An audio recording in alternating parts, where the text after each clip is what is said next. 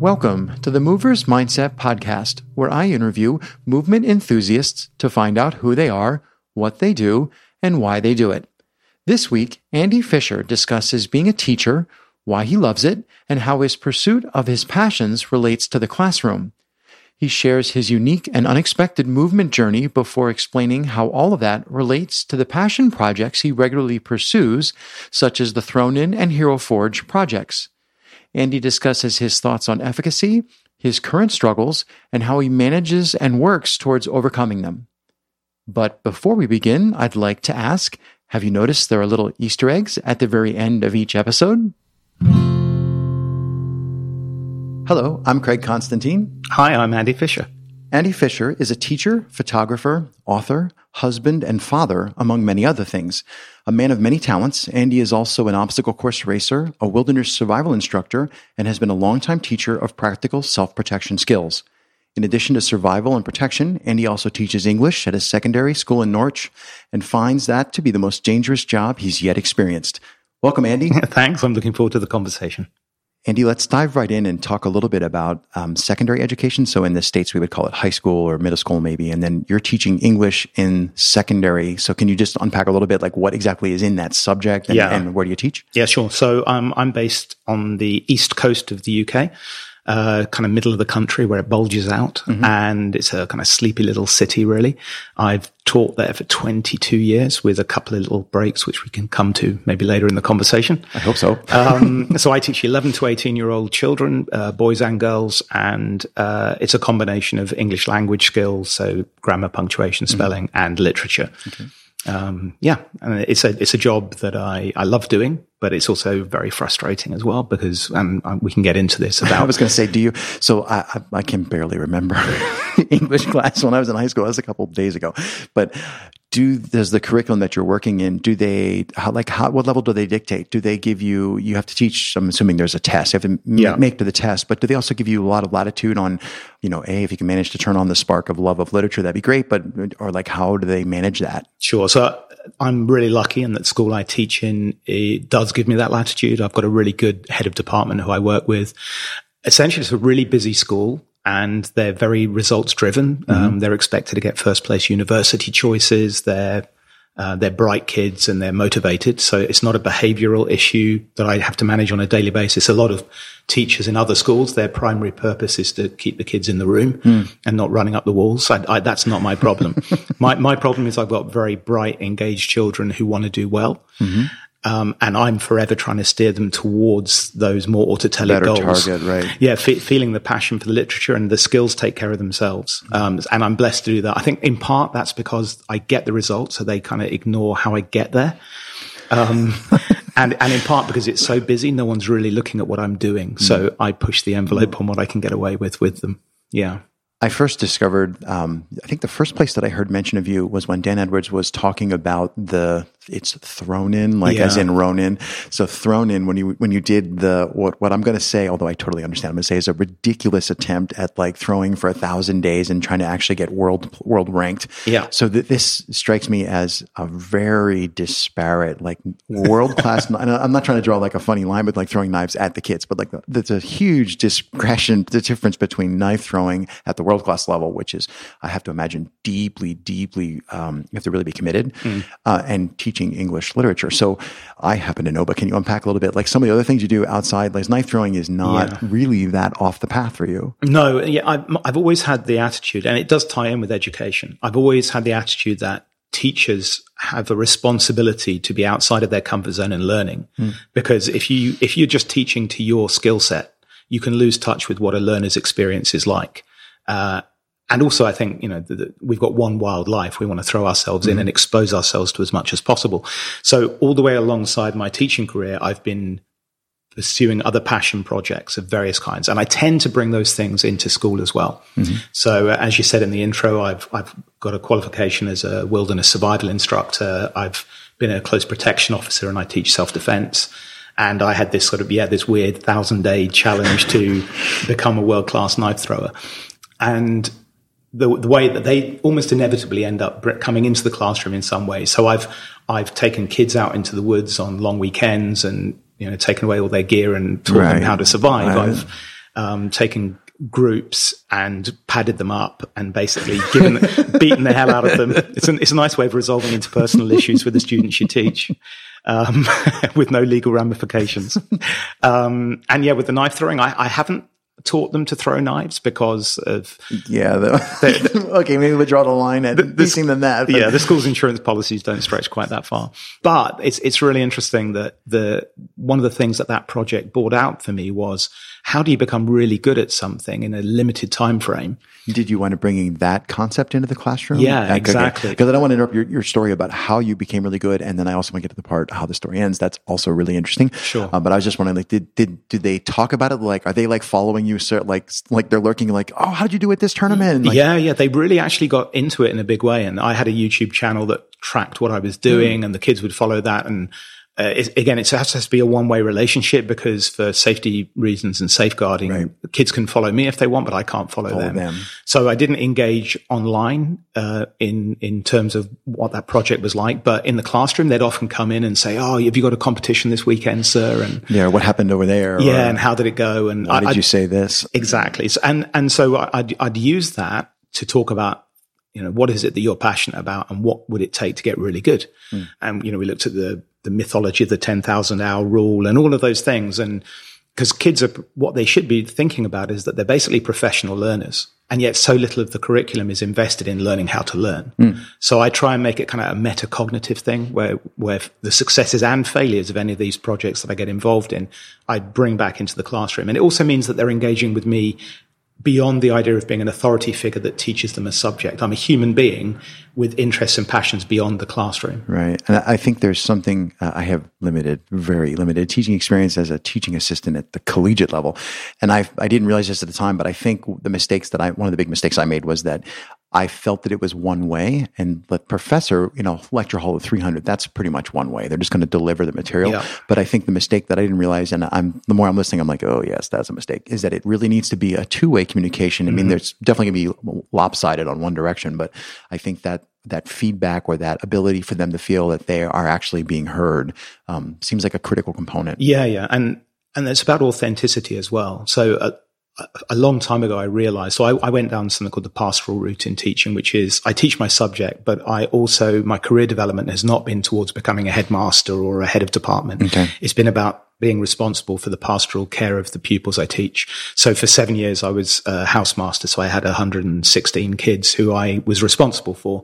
And if there was a bereavement or a divorce or a significant illness, I was the front line of call for that family and for that child. And you don't have authentic connection unless you come authentically yourself. And a good example of that is that during the last sort of 4 or 5 years, so my father had a very rapid onset of cancer and he died. And rather than hide that from the kids, I brought that into my conversation in the room with them. So we talked about death and we talked about bereavement, and because when you're teaching literature, those themes come up all the time. There, right? Yeah. And so you can either pretend that you are not a human being going through what you're going through, or you can take the risk of saying, this is where I'm at, and this is what and guys, if I'm struggling a bit at the moment, this is why. And what was remarkable about that was the degree of compassion that they brought to that relationship. I'll always stand by the idea that I've learned more from my kids than I've taught them.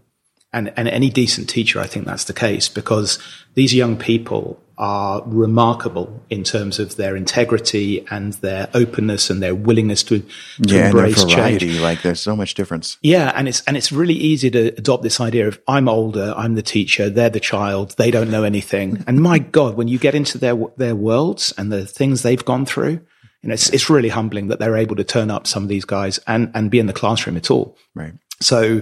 So in that sense, yeah, it's a career that's a privilege. And the challenge of of teaching these days is all of the politics and the hoop jumping that you need to do in order to get the grades that they're required to have. And right. but I think of my teaching as my subject matter is a clothes horse upon which I hang the important stuff, which is having an authentic connection with these young people and becoming a role model in the truest sense, in that not a model of how to get it right, but a model of what you do when you get it wrong as well, you know? So, yeah, I love it. It's a great job. If we skip quickly through there, we mentioned the knife throwing, the Thrown In project, and I kind of want to circle back to that. But before we go there, I want to just paint a little bit more of a picture of like where you are in the total activity movement space. So people, now that they're like, okay, this guy's interesting. Yes, he really is. Check this out. So I know that where I first bumped into your name was actually in the Thrown In project, because I was following things Dan was talking about. Mm-hmm.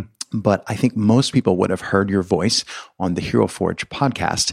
And by the way, mad props, kudos. That was a really great, I loved the project. And I'm going to be a little, when you started it, I was like, oh, this is going to be great, but you're going to burn out. I was like, I just saw it coming. I'm like, as having done this, I'm like, oh, and I was just so excited to see that you went the whole arc of a whole year and that it didn't just like burn and blow up. That it was, so I really applaud you for really going all in, which now I see why you do that. Having gone all in on that and having had the opportunity to go talk to all those really amazing people. And it's really, I thought it was exceptional that you, I don't want to sound critical, but that you managed to get to so many really well-positioned and famous and well-spoken people in such a short time. Like normally, and the reason I know that you managed to do that is because you've done a lot of other things. So the Hero Forge podcast is really like the last of a series of cool things.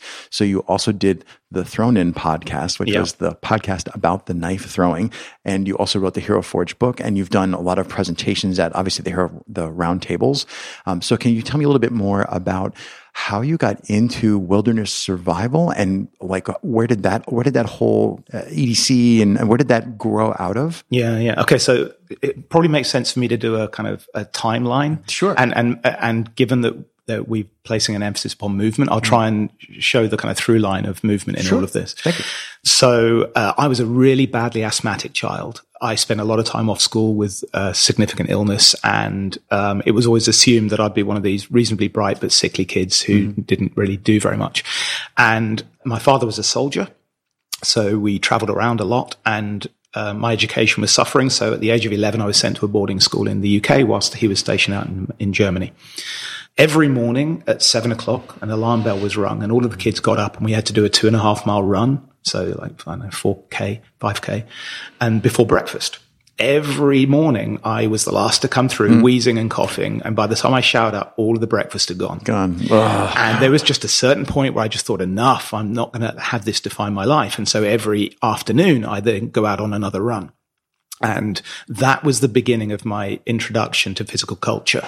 I made the decision that I wasn't going to be defined by my condition and that I could grow. Okay, so self-efficacy out of the gate, that's a huge thing for you to realize, no, wait, screw this, I'm taking over. Where, do you know where that spark came from, or just I think maybe to an extent the role model of my father, because he was somebody who just seemed larger than life and didn't quit on anything. But I think some of it was probably innate, but more than anything else, it was anger and frustration. I think I was an angry kid. I had a lot of that, and I converted it into proactive rather than whining and complaining about the world. Yeah. So I interrupted you. So afternoon running.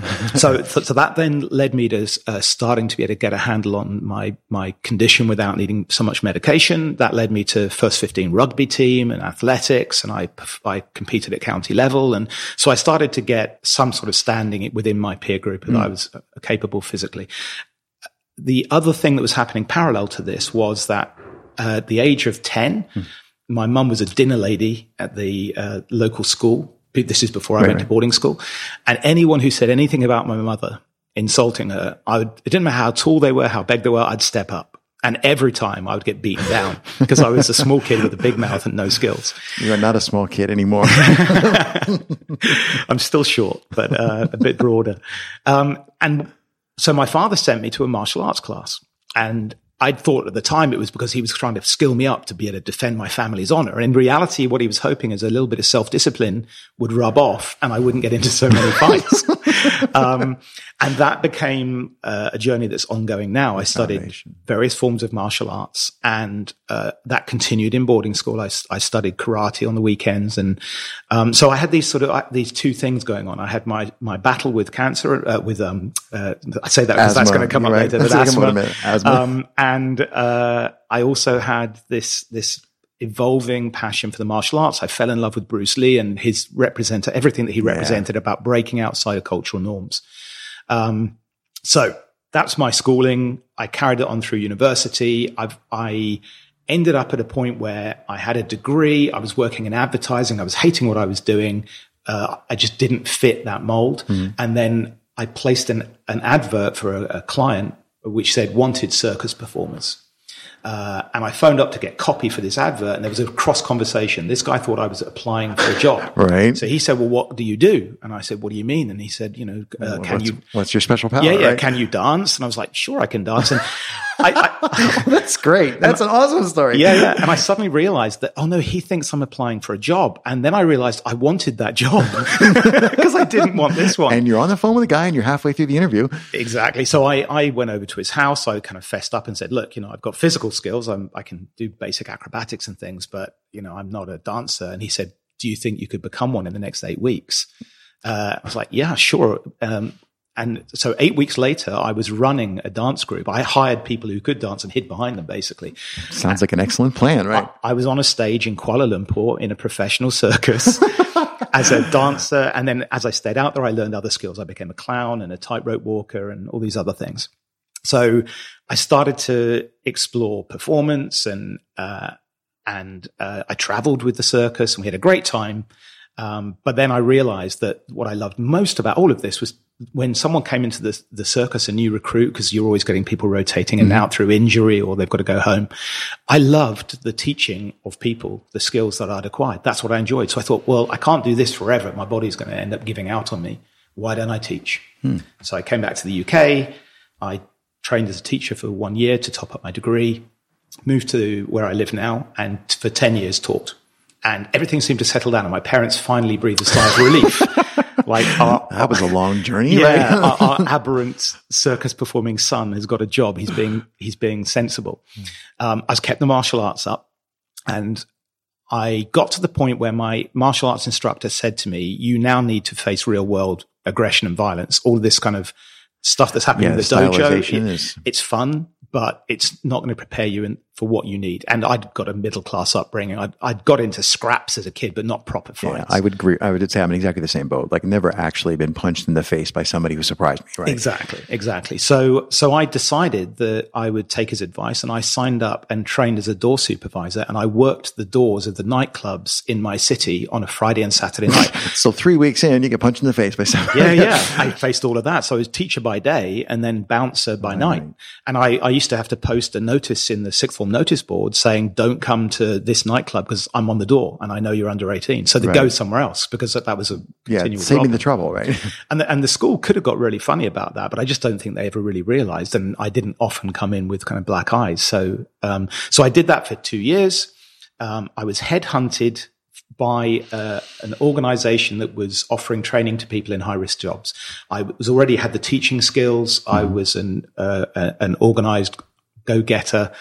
The security industry in the UK at that time was starting to become licensed to make sure that the industry was cleaned up. And I became the training director for this startup company. That led me to going to Hereford, which is where British Special Forces are based. And I trained as a close protection officer in order to be more than just a school teacher, as a bouncer. And that was great. It was lots of fun. And then that gave me other opportunities. So I trained with SWAT in Toronto and various other things. So I had this developing set of physical skills. Unfortunately, it didn't work out with the company I was working for. I had a very different kind of ethical set of standards than the man who was running that company. And I had this situation where I needed to walk away. And financially, it was a disaster. I stepped away 6 months from before my marriage. I had a mortgage. I wasn't able to go straight back into teaching. So I hustled to do whatever I could. I did some close protection contracts. I was a barista in a cafe. I marked exam scripts. I did whatever it took to get through it. That led me back into teaching. But now suddenly my teaching CV looks really strange, because it's circus performer, teacher, bouncer, close protection officer, teacher, and I settled down again, and my parents had another sigh of relief, like, okay, that's out of his system. Now he can be a teacher again and hopefully see out his career. And it was going along quite nicely, but all of that stuff had given me this kind of itchy foot. I wanted to have more than just my classroom experience. And I felt that was enriching what I was doing with the kids. So I still had contacts with the Special Forces guys. I was never in Special Forces. I just worked parallel with them at times. And one of them approached and said, look, we can give you the opportunity to train as a wilderness survival instructor. It's a 1-year course. We'd love to put you through it. It's going to be physically challenging. You'll need school's permission to do this because every 3 months you're going to have to be with us in the field for 4 days, and we will give you everything you need to skill up, and then you can use it as you see fit. I thought, that's awesome. Great opportunity. It took me almost 4 years, not the 1 year they promised, because I was awful. Day 2, they're like, all right, wait, maybe. Yeah. I very nearly quit, and it was only pride that kept me going, really. There were 15 people in the original cohort, and 3 of us passed, and everybody else either quit or got injured or got binned. It was an amazing journey. Halfway through that, I tore a cartilage in one of my knees, jumping across a ditch with a heavy backpack on. So that's why it took 4 years. For one of the years, I was rehabbing. And alongside that, Dan Edwards, Parkour Generation CEO, and I have been long-term friends. And so I was always on the periphery of the PK Gen movement, and that training helped me rehabilitate as well because of the multiplanar movement. Right. And it was during all of that the Thrown In project evolved. So my knee was starting to recover, but I couldn't go back fully into the wilderness survival training. Dan's 40th birthday happened, and we had decided I was placed in charge of the organization of the events for Dan's birthday. You were the funeral director? Yeah, exactly. Basically, if you take someone like Dan Edwards and me and our friendship group and put us in a very big room, or in this case, a mansion in Nottingham for a weekend, weird things happen. So in this case, we all dressed up as various characters. We had 2 teams, and we went head to head in what we called the Warrior Games. And that involved a whole bunch of things like tug of war and wrestling games and sumo wrestling. And one of the events which I created was a knife throwing event. I'd never thrown a knife in my life. I built a target. I bought 3 throwing knives. I didn't get any practice because I didn't want to cheat and have an advantage. Showed up on the day and thought, okay, well, I'm at least going to be middle of the field here. I've got good hand-eye coordination. I've got a background in martial arts. Surely I'm going to ace this. And I was bloody awful. I sucked. And I don't like sucking at things, you know. Were you middle of the pack, though? No, not even close. Oh, wow. No. I was beaten by computer programmers, and, you know, there was... I sucked. Right in the ego. Yeah. No, I was awful. And so as that weekend went on, I went out and I'd keep throwing a bit and go, there's got to be a way to get better at this. Well, there is, but guess what? and as so often has happened on my journey, I found that there's this weird serendipity that occurs, that if you've got a passion for something and the universe seems to call back to you and go, okay, I'll meet you halfway on this. So I Googled knife throwing world championship thinking, does even such a thing exist? Well, not only did it exist, but the European championships were happening in the UK that year, a month later. Okay. So I was like, okay, well, I can go along. I can watch. I can meet these guys and see what they're doing. So I called up and said, I'd really like to come along to the event. You can only come along if you're a competitor. What do I have to do to enter? Yeah. So what standard do I need to meet? Oh, you don't need to be any particular standard. Just sign up. You'll enjoy it. It'll be fun. Sign up and pay £10. You're in. Right. Have you got throwing knives? I have. You're in. Yeah. Okay.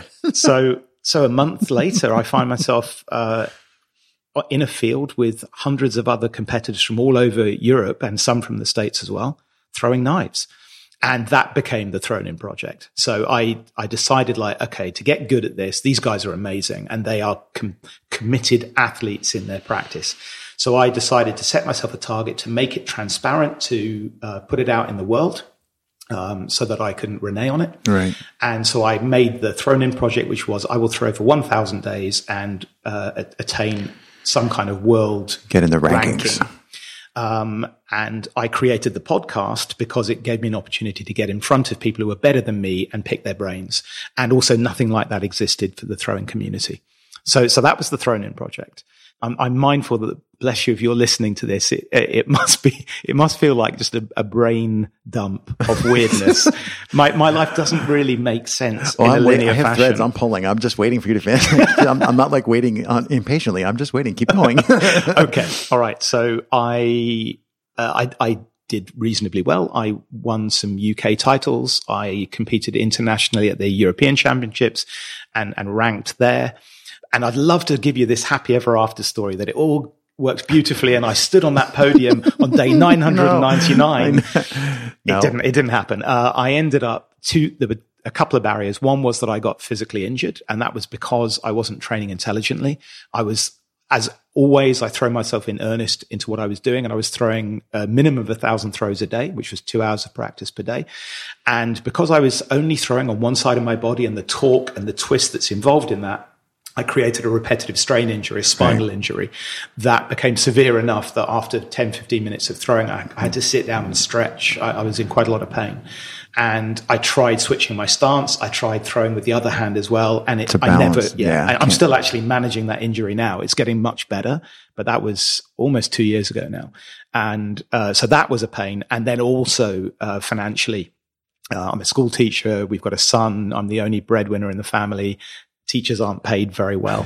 And I just ended up realizing that unless I'd crowdsourced or fundraised in some way, I wasn't going to be able to get to Austin, Texas, where the World Championships happened. So I decided to draw a line under that. And the bad news about that is that was a huge dent to my ego and my pride. But the good news is it created the space for me to go into the Hero Forge project. Right. So the Hero Forge project, let's talk about that. Yeah. The book came first. Yeah. So the background to that was again, it's Dan Edwards' fault. Basically, most of the that's pretty much most of the screw ups in my life and these massive projects are because Dan stuck his oar in some way. I love that British expression. I need to pack that into Stick an oar? Yeah, stuck his oar in. It's like it's the perfect metaphor. Things we were going great. It was going straight, and then you stuck your oar in. Exactly. So Dan was invited as a guest speaker to the Hero Roundtable run by Matt Langdon. It's a great event. It happens now more than a couple of times a year in different parts of the world.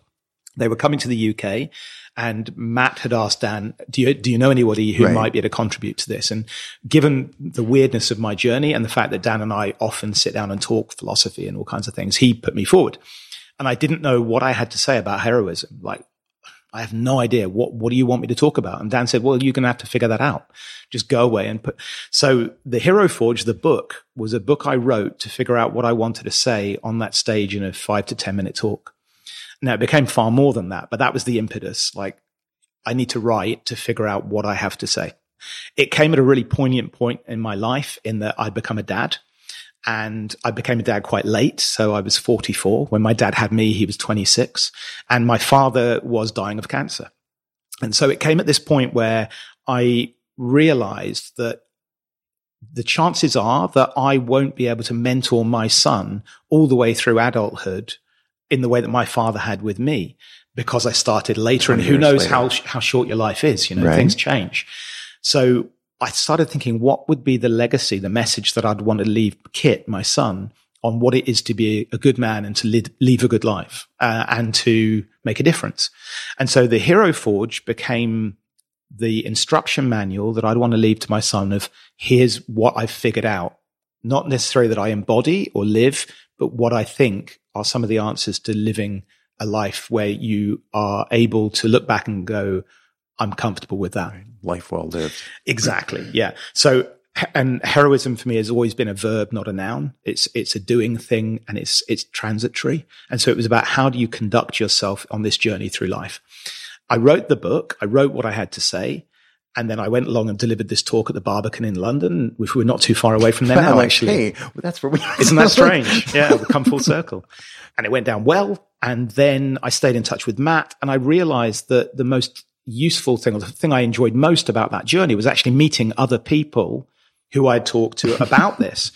And they were remarkable people. And I thought, well, maybe this could be the beginning of an ongoing conversation rather than the end of it.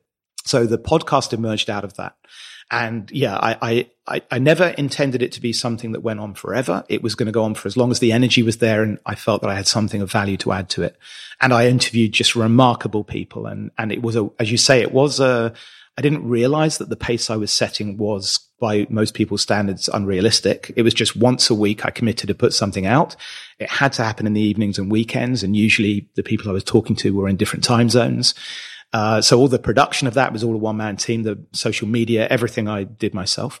And, so I came to a natural end at that point. I went out with Dan again. We both presented at a round table in San Francisco, which was April last year, I think. I believe so. I seriously considered getting a plane ticket. I was but I was really busy in April. it was wonderful. And I got to meet Phil Zimbardo and just incredible people. We had a wonderful time. I went to Alcatraz and, I had a couple of days of being able to play there as well.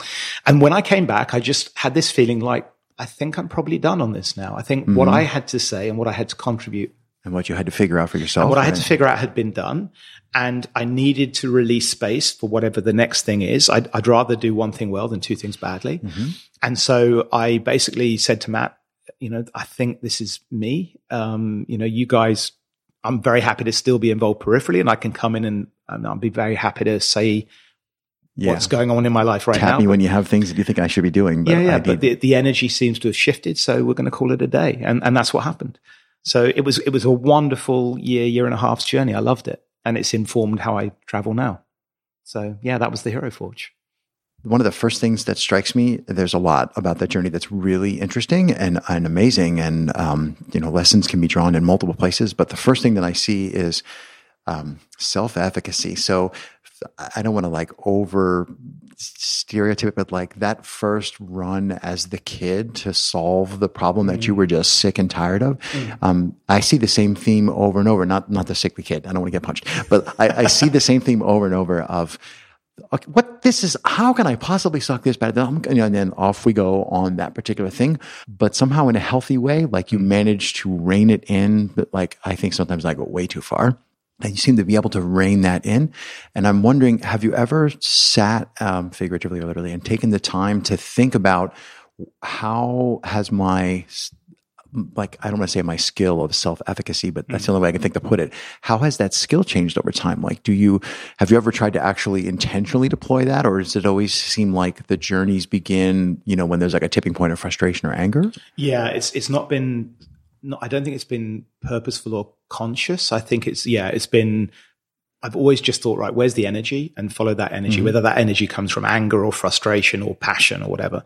I think what I've got better at, if anything, over time, is being a bit more kind to myself. I was always my worst critic, and I persuaded, or I believed that was in some way necessary in order to become very good at something. I had to hold myself accountable and be unforgiving and unrelentless. And in part, I think that was informed by the mythology around martial arts training and that kind of austerity. So in Okinawan karate, which is my predominant form that I studied in the early days, they have this idea of misogi, which is translates as austere training. Yeah.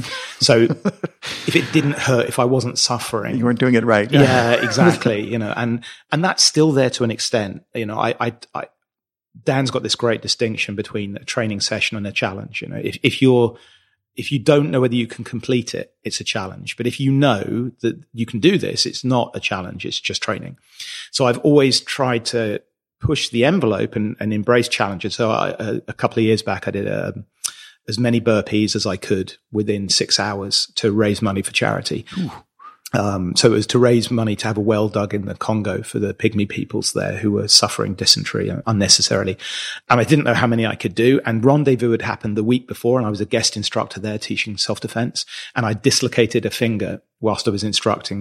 Somebody just collided, and I popped it back in. So it wasn't as bad as it could have been. Still have soft tissue damage. But exactly. So, and I knew I had 1,500 burpees to do in the 6 hours. I had no idea whether I could do that. It was just a nice round number. What does that divide out to in burpees? How many seconds per burpee is that? You know what? It wasn't, if you do it that way, it doesn't look too onerous. It wasn't too bad. But the problem was that after the first 2 hours, I started cramping, and it was trying to make sure that I could still stay on volume whilst taking out the cramps. And with all of these things, if you do anything for volume, after a certain point, for me, it was about the 4 hour point, your body goes, okay, you're not going to stop.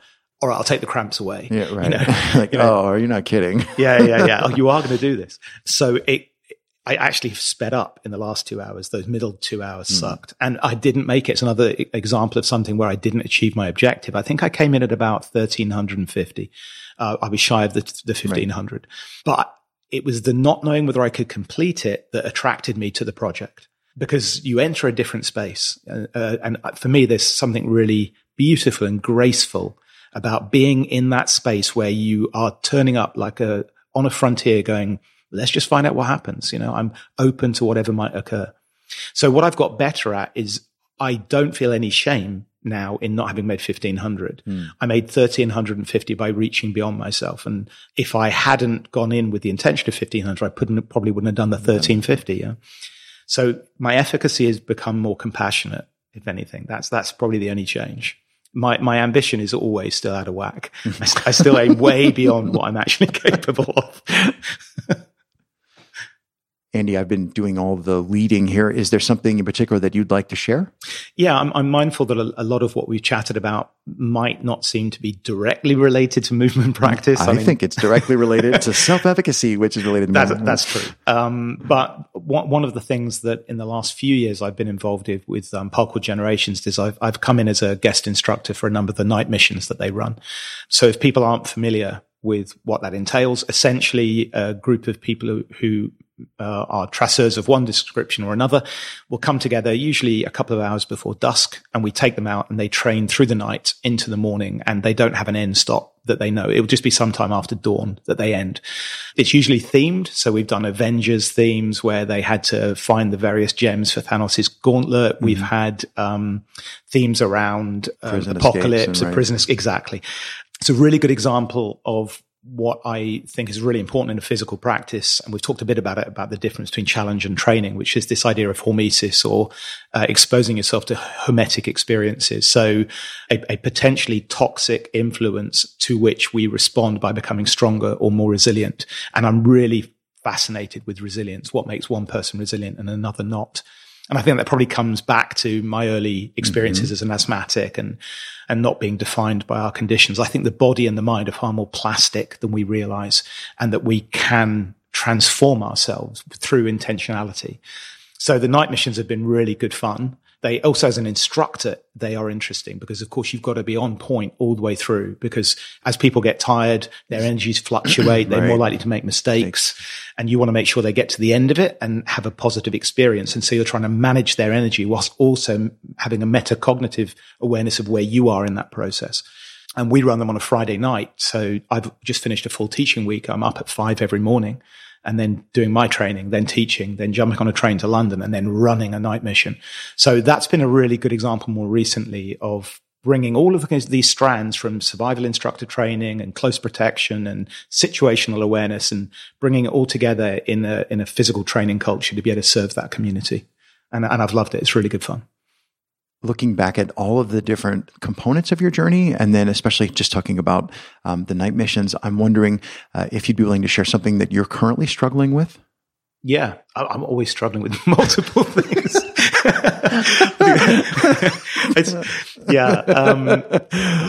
Objective honesty, check mark. So yeah, there's a few things at the moment. So one of them is, I'm 50 this year, and congratulations. Thank you very much. I survived that far, and so I'm very much aware that my body is doing different things than it did when I was in my 20s, and I'm still demanding of it what I think I should be able to do, and so I'm trying to negotiate this relationship where I'm aware that I need to be respectful of the fact that I'm getting older, but also not copping out and saying, oh, well, I'm older now, therefore I shouldn't hold myself accountable. Get off my lawn, right? Yeah.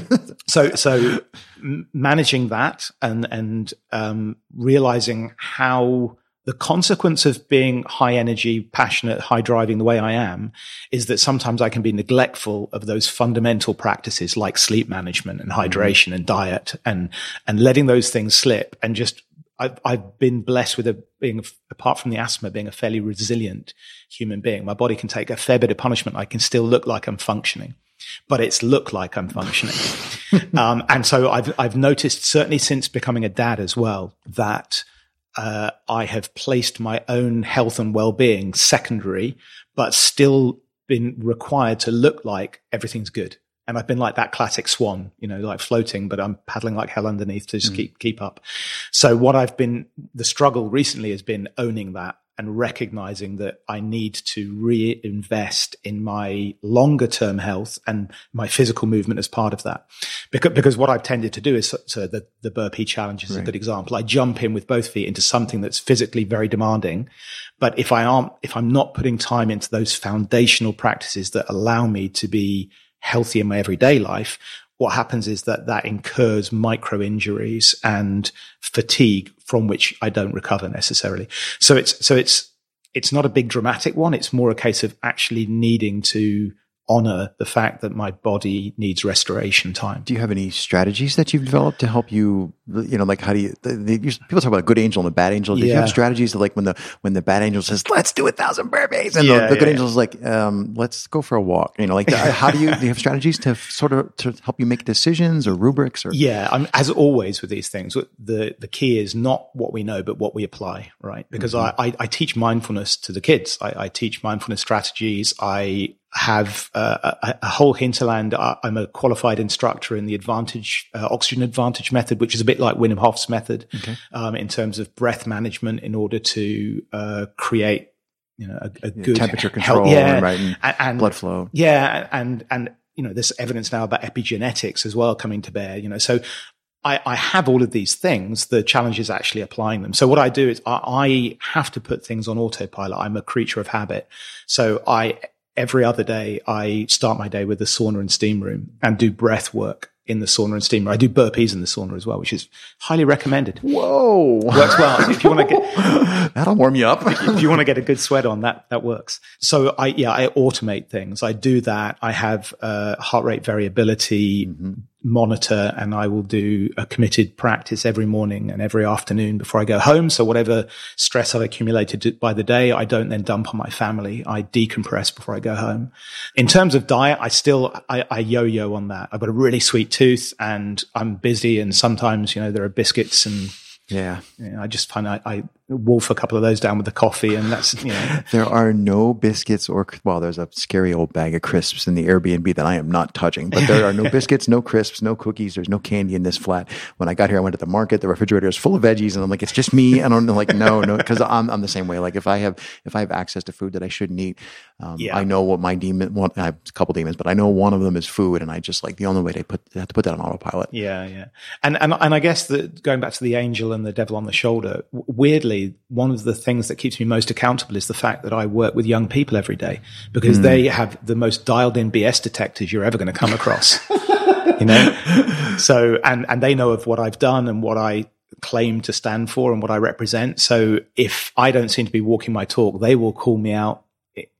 So in some ways, weirdly, they are my perfect coaches, because I have to walk the talk, because one, I think, if I don't, they'll call me out. But also, I want to be the kind of person that I advocate for them. And so that is it's a really useful. And also having a son. I've got a 7-year-old little boy who looks to me and will want me to still be around in the long term. So as long as I can be and be healthy and functioning, I know that these little incremental choices I make daily will dictate my destiny and my future. So I try and keep that as something that keeps me in checks and balances. Andy, I also want to take the opportunity to ask you if there's any books that you would recommend that people read, or maybe even are there any books that you normally recommend or give to people? Yeah. So toughy as an English teacher. I mean, honestly, people should read your book. Your book is really good. Thank you. But in addition to that one. Yeah, it's really tricky because, so I'm going to mention a couple of books that you wouldn't probably expect from an English teacher, in that they are not great works of literature, but they were really key things that shaped me growing up. One of them's a very short parable by Richard Bach called Jonathan Livingston Seagull. And it's a story about a seagull that decides that it doesn't want to fly with the flock and just chase fish all the time. It actually wants to master aerodynamic flying. And therefore it stepped away from the flock and gets all of the attack and criticism from the flock for being different. And it's a beautiful book, and it's really simple, but it's a children's storybook essentially. But everything you need to know about charting your own course is in there. The other one is Way of the Peaceful Warrior by Dan Millman, which again, I read in my teens. And his other books since, I don't think have been anywhere near as good, but that first book, which is a story about a young gymnastics scholar in America who goes to a gas station in the middle of the night and comes across this weird pump attendant called Socrates, who ends up becoming a mentor and teaches him. It's very much in the same style as Carlos Castaneda, and Don Juan and these ideas. It's kind of a pseudo spiritual book. But again, the philosophy inside of that book is wonderful, and it definitely helped shape the direction I traveled in from my teens into adulthood. They're two formative books. And then if you've got any time left, anything about Bruce Lee will be inspiring and useful. The other thing I'd share about selecting books and so forth is there's more books to read than days in our lives remaining, and Amen. more good books. Amen. So the thing I always say to my students is, if you pick a book up and in 2 chapters you're not hooked, dump it, because there are more books waiting for you. And I'm somebody who feels that it doesn't matter what your profession or what your passion or direction in, investing some time and energy in study skills will pay dividends. So I'm really interested in how we learn efficiently. So memory techniques and reading strategies and note taking and time management, all those things. If you put 10 hours of study into something like that, the hours that you will save, the days you will save down the road, and the efficiency with which you would acquire new skills and new knowledge will be exponentially paid for itself. Mm-hmm. So definitely explore that. And it's more available now than ever before with YouTube, and you don't even have to pay a lot of money. You can find all this stuff for free. But if you learn how to learn, and if you follow your passion, then you'll be surprised at just how much you can achieve in a short period of time. As I say all the time, I love to collect stories, because the stories that people choose and how they tell them, that gives you a deep insight into their personality. So Andy, is there a story that you'd like to share with us? Yeah, there is. And it's something which connects to physical culture and movement, and also some of the themes that have come up already. So this story is something that occurred right at the end of my days as a circus performer. So I ran away from the circus. Not to it. The guys we were working for basically were connected to, it turns out, to some of the local organized crime in Kuala Lumpur. And we got wind that our visas might be revoked and we might find ourselves in prison. So I took that opportunity to get hold of my passport and leg it to the east coast of Malaysia. Stage left. And I'd already decided that I was going to be a teacher at this point, and so I only had a couple of months to go anyway. So myself and one of the other guys, a great guy called Keith, found ourselves in Terengganu on the east coast of Malaysia. We chartered a small speedboat to a place called Tioman, which is an island paradise. It's gorgeous. It's the inspiration for the musical South Pacific. Mm-hmm. It is glorious. And we spent 2 weeks just hanging out on the beach, barbecuing fish that we'd caught. I mean, it was just idyllic. Waterfalls. And on the last day, we thought, you know what? The locals have been so amazing. Why don't we do a show for them? We've got circus skills. Why don't we do something? So Keith could do some juggling, and I did a bit of close-up magic. And one of the things that I'd had with me was this set of fake escapology chains. So it looked like you were chained with your wrists separated by a bar. You couldn't possibly undo them, but it was just a very simple act of bringing your wrist into a certain position. You could get out. It was 10 seconds work. So we thought, okay, why don't we, as the dramatic end to our performance, why don't we go down the pier? Chain my I'm going to get chained up. I'm going to have my legs tied together, bag over my head. Keith's going to read something dramatic from Joseph Conrad, and then he's going to push me into the South China Sea with the monsoon brewing. Right. And, torchlight. It'll be amazing. So that's what we did. Okay. So we did a little rehearsal in the afternoon. And with all of that, I could escape in 30, 35 seconds, not a problem. And then I actually was able to swim up underneath the pier and appear behind them. So they'd all be looking into the dark water. Right. Like, where is he? And then, what are you all looking at? Right. Yeah. And I'd appear behind them like, this thanks is for the show. terrific stagecraft. This is right. This was the plan. So everything's going to, the audience is great, and they've all taken me down. So the first mistake was that Keith got a bit excited and he pushed me a little sooner than I'd anticipated. Uh-huh. And I hadn't therefore got a full breath. I gasped as I hit the water. But the biggest mistake was we'd rehearsed at high tide. And it was now low tide. Oops. And so instead of gently floating to the bottom, I thumped the bottom of the water quite hard, and an urchin spine stuck right into my backside and snapped off. So I had basically a small dagger in my ass, and with my hands tied, my legs tied, and a bag over my head at night in the South China Sea. So I let all the air out of my lungs because I was shocked, and then realized I had to do this escape. And so I did, obviously, because I'm here. I made the escape, and I came spluttering to the surface, and they all thought, oh, very dramatic, very impressive. It really looked like you were struggling there. And no one ever knew that the end of that night was with Keith with a pair of tweezers trying to take this urchin spine out of my backside. It's the closest to death I've probably come as in terms of physical preparation. The lesson is, preparation is everything. My dad used to have this phrase, which was the 7 Ps: proper preparation and planning prevents a piss poor performance. And that was a case in point. Forgot about the tide. And of course, the final question, 3 words to describe your practice. Okay, so I'm going to work on the assumption that my practice is defined by more than my physical movement. So it's my philosophy or approach in general. So I have a tattoo on my right arm, and at the top, it's the date of my marriage, and at the bottom, it's the date of my son's birth.